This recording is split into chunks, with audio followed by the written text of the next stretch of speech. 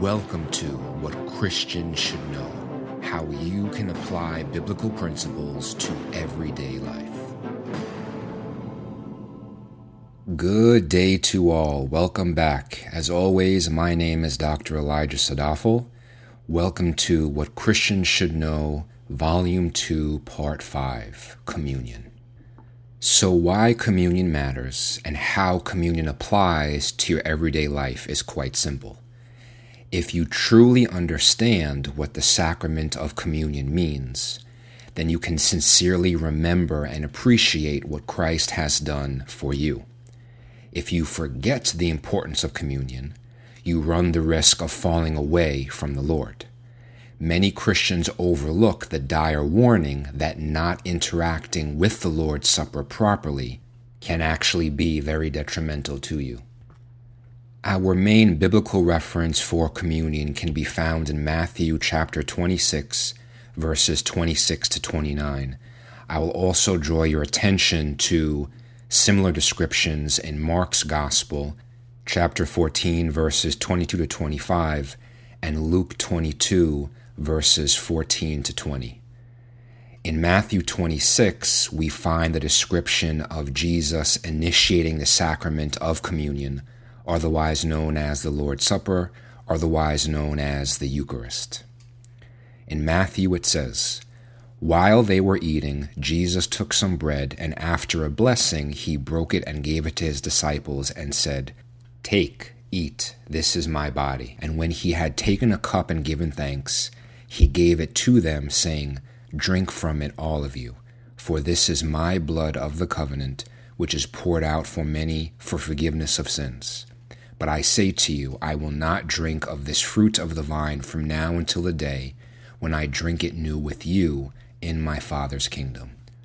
One of the reasons why I enjoy teaching about communion is that this sacrament ties together so many themes and neatly bridges the gap between the Old Testament and the New Testament. The central crux of the Bible tells a story of a loving God through Jesus that executes a rescue mission to restore a severed relationship with his people. Communion, or the Lord's Supper, is a sign representing the restoration of fellowship with God as he invites us to sit at his table in the intimacy of a meal. Another term used for communion is a Eucharist, which is derived from the Greek word Eucharisto, meaning to thank. A component of communion is to come together and to give thanks for what Jesus has accomplished for us all. So if you learn nothing else from this podcast, the key take-home point is that communion is intended to draw people closer to God so that they can fellowship with him, not as isolated individuals, but as a unified community. And that unified community comes together to remember and give thanks for what Jesus has done for them. Communion is an ongoing ordinance that is observed repeatedly throughout our Christian walk, a sign of fellowship with Jesus, and brings together other believers in the body of Christ. While baptism, the other sacrament, highlights the start of a Christian's life and relationship with Jesus, communion highlights the remembrance of what God has done for us and the continuation of our covenantal relationship with him. Hence, Paul writes in 1 Corinthians 11:25, "In the same way Jesus took the cup also after supper, saying, 'This cup is the new covenant in my blood. Do this as often as you drink in remembrance of me.'"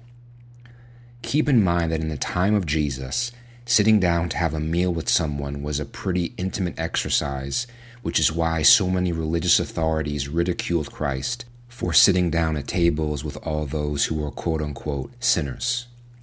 So the context of communion implies a closeness and familiarity with God and those whom you are at the table with. There are many allusions to communion in the Old Testament. For example, after the Lord liberates the Israelites from Egyptian bondage and leads them out into the wilderness, he gives the people the 10 Commandments as a way to explicitly define expected behavior in relationship with him. Then in Exodus 24, 9-11, it says, "Then Moses went up with Aaron, Nahab, and Abihu, and 70 of the elders of Israel, and they saw the God of Israel, and under his feet there appeared to be a pavement of sapphire, as clear as the sky itself. Yet he did not stretch out his hand against the nobles of the sons of Israel, and they saw God, and they ate and drank. Now, to truly understand what communion is, then you have to understand the Passover. So when Jesus instituted the Lord's Supper in Matthew 26, he did so during the Passover celebration. Communion must take the Passover into consideration, as Jesus is the Passover lamb, as written by the Apostle Paul in 1 Corinthians 5:7. So if we go back in biblical time, we find God's people, the Israelites, under oppressive Egyptian bondage. God sends Moses, a mediator, to deliver the people from their oppression. Moses, being extremely hesitant, as described in Exodus 3 and 4, basically asks God, "Hey, I'm just a guy. It's been a while since your people have heard from you, so why would anyone, either Pharaoh or the Israelites, believe me when I tell them that you sent me?" God responds by basically saying, "Don't worry, they will believe you. Tell them that I am sent you, and I will grant you the ability to perform miraculous wonders to reveal to everyone that I am the Lord." The miraculous wonders were the 10 plagues that struck Egypt. Essentially, Moses asked Pharaoh, "Let my people go." Pharaoh would then say no. Then a plague struck. This happened 9 times, and Pharaoh still would not budge.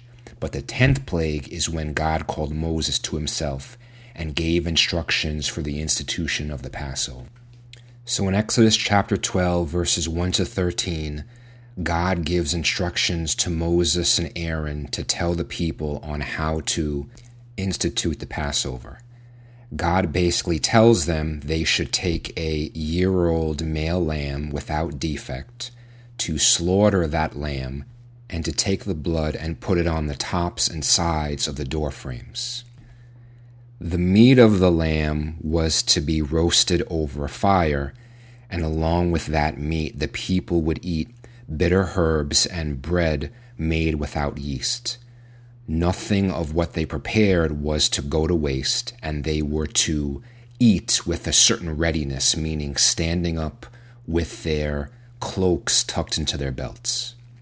Of course, the 10th plague was when God's judgment came upon Egypt and took the lives of every firstborn human and animal of every household. But when God's judgment came upon Egypt and he saw the blood of the innocent lamb on the doorpost and lintel of his people, he would therefore pass over those households, saving those particular houses from judgment. So the Passover was a sign that pointed well beyond itself to something much greater. That sign revealed that God was going to cast judgment on Egypt, but the Lord was going to make a distinction between his people who would be passed over and those who were to receive divine judgment. What separated those who would be saved from the rest is the blood of a lamb without defect on the doorposts and lintels of the Israelites' houses. The people also ate unleavened bread and consumed the food on alert and in haste, ready to go at a moment's notice. Back then, the Passover was never something final in and of itself, but a sign that prepared them for what was coming. So as I mentioned, during the 10th plague, God passed over the houses with blood on them, but for the houses without the blood, calamity came in the death of the firstborn son. It was after this 10th plague that Pharaoh let the Israelites go. So, after the Israelites were set free from bondage, and they subsequently celebrated the Passover yearly, they looked back and remembered what God had done for them. He set them free from death to live for God. The Passover was a sign of deliverance and redemption. Now fast forward to Matthew 26 with Jesus and his disciples in the upper room. In a similar way, before the spotless, sinless Passover lamb of Jesus, who had his blood shed on the vertical and horizontal beams of the cross, He added new meaning and significance to the Passover. He, as the only begotten Son of God, would suffer the total wrath of God at Calvary, yet his blood would subsequently allow God's wrath to pass over all of humanity. And just like in Egypt, when the Passover was initiated before the 10th, final, and worst plague, Jesus adds this novel importance in the communion before the cross. Jesus told his disciples that the unleavened bread was now my body, which would be broken, and the cup was now my blood that is poured out for many for forgiveness of sins. Hence, when we partake of communion, we now look back and remember what Jesus did for us, which is exactly how God qualified why we are to participate in the Lord's Supper. Jesus said in Luke 22:19, "Do this in remembrance of me." Generally speaking, when we remember, we typically memorialize an event in time, for example, birthdays or anniversaries. We also memorialize events in space, such as placing a statue at the site of an important historical event. People memorialize all the time, like bumper stickers that say, "We will never forget," because the danger in forgetting is that we become detached from the significance of what the memorial represents, regardless of whether that memorial points to a person, an event, or an idea. For example, if I were to forget the memorial of our wedding anniversary, then my wife may think that my commitment to our marriage is faltering because I forgot. If I stopped going to church every Sunday and did not remember both the sacredness of the Lord's house and the Sabbath, I will become detached from the community of believers, forget who I am, and lose my identity as a member of the larger whole. It is so critically important for believers to engage in communion to remember what Christ has done for us. If we don't purposely take into account the sacrifice of Jesus and give thanks through the Lord's Supper, we will become detached, forget, become disinterested, and then turn away. No one ever pursues something that they regard as irrelevant. Hence, in the Old Testament, labeling someone as apostate is like calling someone a bad word. And what does apostate mean? It comes from a Hebrew word that means a backslider, one who lets go, or one who forgets. This is what David meant when he writes in Psalm 103:2, "Bless the Lord, O my soul, and forget none of his benefits."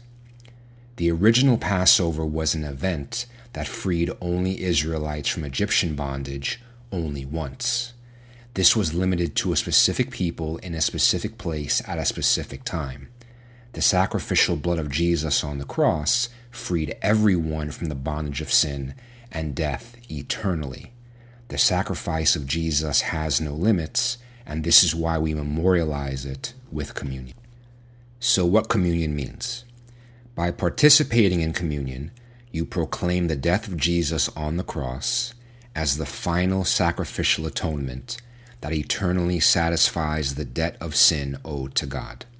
Paul writes in 1 Corinthians 11:26, "For as often as you eat this bread and drink the cup, you proclaim the Lord's death until he comes." By eating the bread and drinking wine, you figuratively internalize the benefits of Christ's sacrifice and therefore are liberated from sin and death. Of course, bread and wine have physical nutritional value, but the substance of communion transcends this physical value. Communion also provides spiritual nourishment that refreshes our intangible spiritual self. This is alluded to when Jesus speaks in John 6, verses 53 to 57. There, Jesus says, "Truly, truly, I say to you, unless you eat the flesh of the Son of Man and drink his blood, you have no life in yourselves. He who eats my flesh and drinks my blood has eternal life, and I will raise him up on the last day. For my flesh is true food, and my blood is true drink. He who eats my flesh and drinks my blood abides in me, and I in him. As the living Father sent me, and I live because of the Father, so he who eats me, he also will live because of me." Of course, if you read this verse literally, you may think that partaking in communion sounds very paganistic, with the literal eating of human flesh and the drinking of human blood. As I mentioned in prior lessons, biblical interpretation always lets the whole interpret the part. So when we consider the whole biblical canon, we realize that here, Jesus is speaking symbolically. For instance, Jesus also said that he is a vine, a door, the way, and the light. These are also figurative expressions, which is why we literally cannot toast Jesus in the oven or turn him on to light up a dark room. Even more, in Luke 22:20, Jesus refers to the cup which is poured out for you is the new covenant in my blood. Literally, the cup is not a covenant. Symbolically, the cup represents a covenant. In fact, a cataclysmically dangerous idea is to suggest that communion literally represents ingesting Christ's physical body and blood, because the implication is that by repeatedly participating in such a ritual, what Jesus therefore did on the cross is inadequate. Logically speaking, we know that Jesus' physical body ascended into heaven, and his body literally is in another realm, meaning it cannot literally be omnipresent and here for us to eat and drink. We also know by implication that Levitical law prohibits cannibalism and the drinking of blood, and that Christ came to fulfill the law, not to abolish it. So the bread and wine of communion symbolize the respective body and blood of Christ and point to a spiritual presence of Jesus during the sacrament. This presence is confirmed when Jesus says that when two or more are gathered in his name, he will be present, and by his parting words at the end of the Great Commission in Matthew 28. Jesus said, I am with you always, even to the end of the age. Communion also means that other believers who also belong to the body of Christ or the church come together with you as a unified community. Paul writes in 1 Corinthians 10:17, since there is one bread, we who are many are one body, for we all partake of the one bread. Communion gathers God's people together at his invitation, and this fits the biblical model that when God blesses, he brings together. While communion invites us to look back and remember what Jesus has done for us, it also invites us to look forward and realize that the best is yet to come, for the bread and wine now foreshadows a royal heavenly banquet with Jesus in heaven in the future. As Matthew 26:29 says, but I say to you, I will not drink of the fruit of the vine from now until the day when I drink it new with you in my Father's kingdom. In his future kingdom, all of God's elect will dine at the marriage feast of the Lamb in heaven. In the first volume of What Christians Should Know, the sixth lesson was on covenants, or an agreement between God and his people. It's worth revisiting the last part of that lesson to appreciate how communion is a sign of a covenant between God and his people. In Jeremiah 31:31-34, it says, behold, days are coming, declares the Lord, when I will make a new covenant with the house of Israel and with the house of Judah. I will put my law within them, and on their heart I will write it, and I will be their God, and they shall be my people. The mediator of this new covenant is Jesus, and the covenant has certain provisions and conditions. God provides Israel with this covenantal promise on the verge of the people being exiled from the promised land for violating prior covenants. The promise of this new covenant is an unconditional divine pledge of pure grace. Because Israel was continually unfaithful, God makes the decision to forgive her sins and establish a new relationship where the law is no longer external but written on their hearts. God will forgive sins and remember them no more. As a result, the apex of the new promise is that everyone who has faith and obeys will have eternal life and fellowship with God.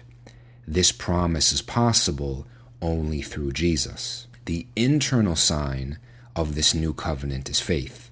The external signs are baptism and communion. As I mentioned before, baptism represents the start of this covenant, and communion represents the continuance of the covenant. And thus, Jesus formalizes communion as a sign of the new covenant when he says in Matthew 26, "For this is my blood of the covenant, which is poured out for many for forgiveness of sins." Essentially, since the beginning in Genesis, humans were unable to obtain the blessings offered in all of the prior covenants because they were incapable of meeting the Lord's conditions. So it became necessary for God to graciously give more in order to save his creation. As is always the case, humans can't do, so God does and provides. So in the new covenant, Christ now becomes a mediator for us between humanity and the Father, because in the past, a covenant directly between God and humans failed. Just as in every other covenant, in order to participate in this one has to have faith and believe in Christ as the one who redeems humanity. Also, in prior covenants, the people involved were incapable of obedience because they lacked the redemption and atoning sacrifice of Jesus Christ, who now frees us from the bondage of sin, which prevents us from obeying God. With the new covenant, represented by communion, faith produces obedience, and thus we become participants in the promise. And this covenantal promise is everlasting with everyone who believes, so that God will be your God, you shall be his. The Holy Spirit works in us to bring about new covenant power, and God is subsequently revealed to us all in full. The new covenant is the replacement of the old Mosaic covenant and is the fulfillment of every other Old Testament covenant. And again, we participate in communion to memorialize and remember the power, sufficiency, and timelessness of what Jesus did for us. So the who, when, and how of communion. There is no explicit biblical prescription of who can partake in communion. In Matthew, Mark, and Luke, the text describes Jesus initiating the Lord's Supper with his disciples who knew Jesus and had an understanding of what he was doing. Having a basic comprehension of who Jesus is and what communion is should be a prerequisite for participation. If that isn't the case, then the sacrament becomes devoid of meaning. If someone doesn't have a basic understanding of who Jesus is and what communion is, then participating in the sacrament would be analogous to saying an unknown prayer to an unknown God in an unknown language. The very easy solution to this dilemma is for the church leader who executes the sacrament to give a brief synopsis of who Jesus is and why the church body is participating in communion before everyone eats the bread and drinks the wine or grape juice. In fact, biblically speaking, there is only one explicit requirement to participate in communion, and that's self-scrutiny. Paul writes in 1 Corinthians 11:29-30, "Therefore, whoever eats the bread or drinks the cup of the Lord in an unworthy manner shall be guilty of the body and the blood of the Lord. But a man must examine himself, and in so doing he is to eat of the bread and drink of the cup. For he who eats and drinks judgment to himself, if he does not judge the body rightly. For this reason many among you are weak and sick, and a number sleep." It is important to know that this prescription by Paul was given in the context of a letter to a church that was acting very badly and had a multitude of problems. In reference to communion, the people at the church at Corinth regularly got drunk, and some gorged on food while others went hungry. The church also mixed idolatrous practices with the Lord's Supper. What Paul was trying to tell them, and a message that still rings true for us today, is that it's not the physical communion itself that matters most. It's the proper understanding of the significance and symbolism that stands above the act. Ultimately, what matters more than the person is the person in the context of one body who as a unified community partake of one bread. The head of that body is Jesus. In some circles, people say that you have to be baptized prior to receiving communion. Such an understanding goes way, way back to the 2nd century, when a very old pastoral handbook, the Didache, makes the explicit prohibition that those who have not been baptized in the Lord's name cannot participate in the Eucharist. The author makes a notable yet divisive reference to give not that which is holy to the dogs. In the New Testament, and in contrast to the Didache, there is no specific mention of baptism prior to engagement in communion. In communion-type scenes in Mark 6:41, 8:6, and Luke 9:16 and 24:30, for example, Christ blesses, breaks bread, and then distributes food to whomever there was without a requirement for baptism. It's also very interesting that both in Matthew and Mark's Gospel, it is established that Judas is the one that will betray Jesus before the Lord's Supper, yet Judas still participates in the covenantal meal regardless. Also note that none of the original participants, the disciples, in the Lord's Supper were baptized. Of course, it goes without saying that if you seek to become baptized before you begin participating in communion, this is never, in fact, a bad idea. In 1 Corinthians 10, 1-4, Paul draws a connection between the bread and wine of the Lord's Supper to the nourishing matter and water that fed Israel in the wilderness. In chapter 10, verses 14-22, Paul uses the Greek word koinonia, meaning participation, fellowship, partnership, or sharing, to refer both to the participation in the blood of Christ and in the body of Christ. In essence, Paul affirms that those who partake in the Eucharist are woven together with one another.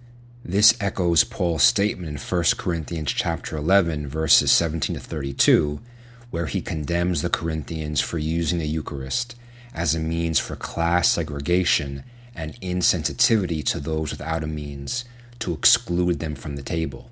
Paul emphasizes concern for every other member of the community. My last point on the who of communion is that although it is meant to draw people closer to God through their remembrance, denigration of communion can have catastrophic consequences. If there ever was a reason to what the Reformers called the fencing of the table, it is to protect people and to prevent them from bringing harm unto themselves. As R.C. Sproul writes, when a person participates in the Lord's Supper in an unworthy manner, instead of drinking a cup of blessing, they are drinking a cup of cursing. They are eating and drinking unto damnation, and God will not be mocked. If people celebrate this most sacred of activities in the church, and they do it in an inappropriate way, they expose themselves to the judgment of God. Oscar Cullmann, the Swiss theologian, said the most neglected verse in the whole New Testament is 1 Corinthians 11:30. This is why many of you are weak and ill, and some have died.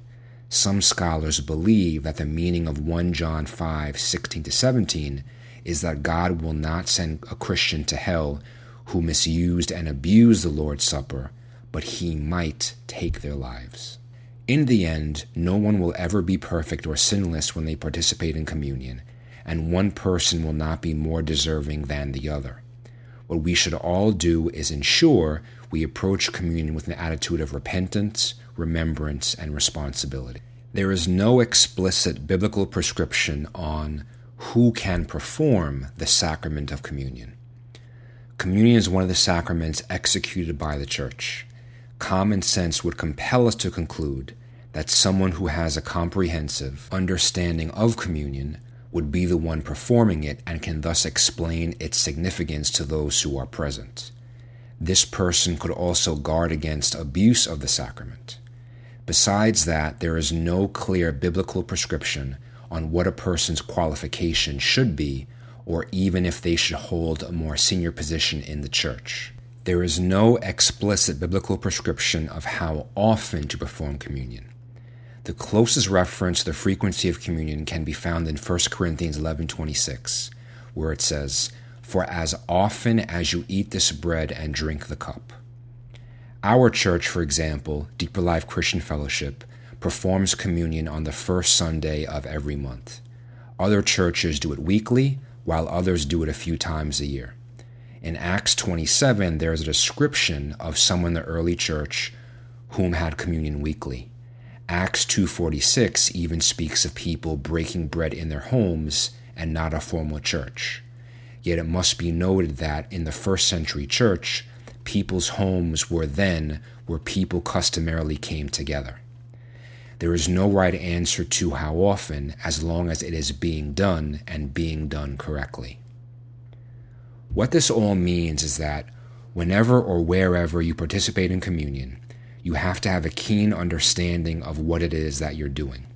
It's not a time to zone out with a wafer and a small cup of grape juice in your hand, nor is it a time to get a small snack just to hold you over until lunch. Rather, it is an earnest time to reflect on the self and upon what Jesus has done for all of us. It is a sacrament performed in the context of a community, the body of Christ, who fellowship with one another through Christ.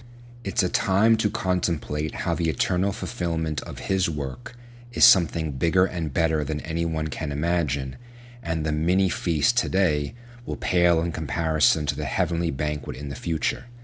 Had it not been for the blood sacrifice of Jesus on the cross, where His body was broken and His blood was shed, there would be no hope for anyone. Yet because of Him, we continually remember and memorialize that our salvation is due to the Messiah, who set us free from bondage, reconciled us back to God, so that one day we can live eternally with Him. That concludes this podcast. If anyone has any questions, don't hesitate to email us at info@wcsk.org. That's info@wcsk.org.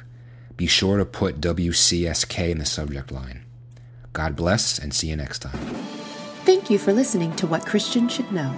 For more valuable content, please visit us at chesadafel.com. For general inquiries, email us at info@wcsk.org.